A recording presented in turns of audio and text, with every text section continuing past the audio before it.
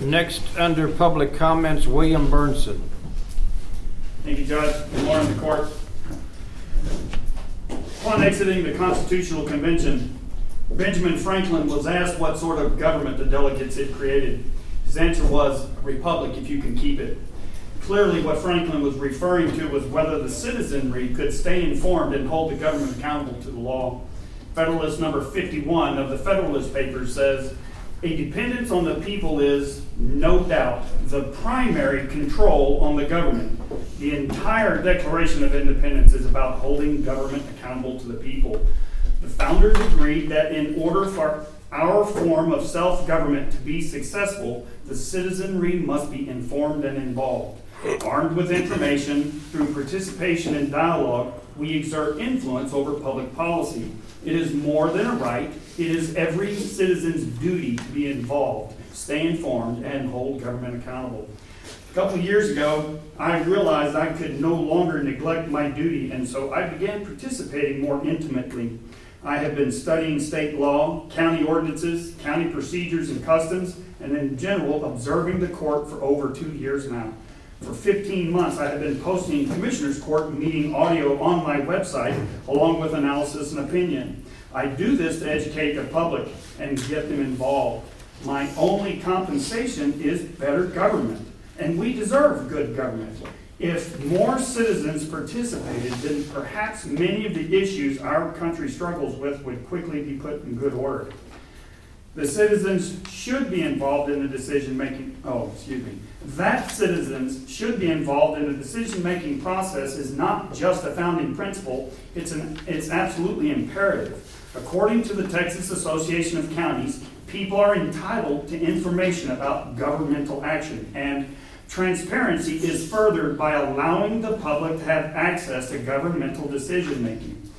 Furthermore, the purpose of the Open Meetings Act is to open the decision-making process to the public.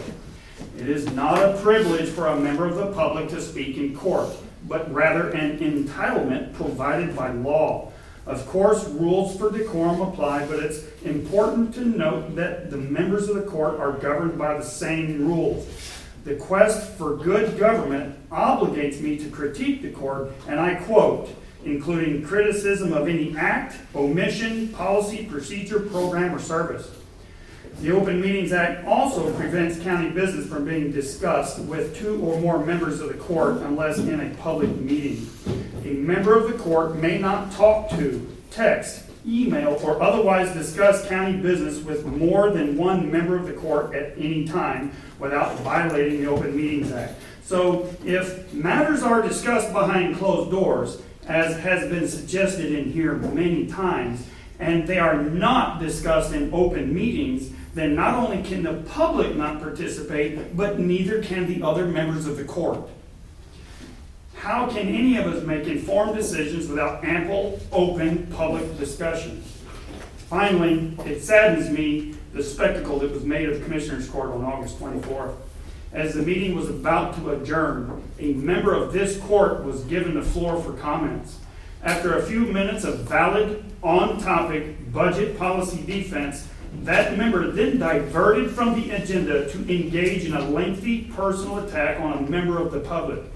Personal attacks are never in order. The presiding officer not only failed to end the personal attack and bring the meeting to order, but then engaged in a separate personal attack, also on matters unrelated to the agenda. Your own rules prevent the use of Commissioners Court as a public forum for demeaning of any individual or group. I never attacked anyone personally, and I never demeaned anyone. This court first breached decorum, but I paid the price, and my rights were violated as I was escorted out in violation of all that is civil and just.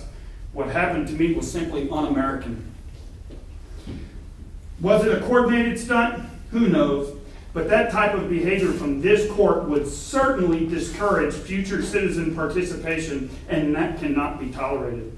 It was a clear message to me and those who happen to agree with me, including some county employees and elected officials. It was not an example of good government. And this court abused its authority, and that should not ever happen again. That is all. Thank you.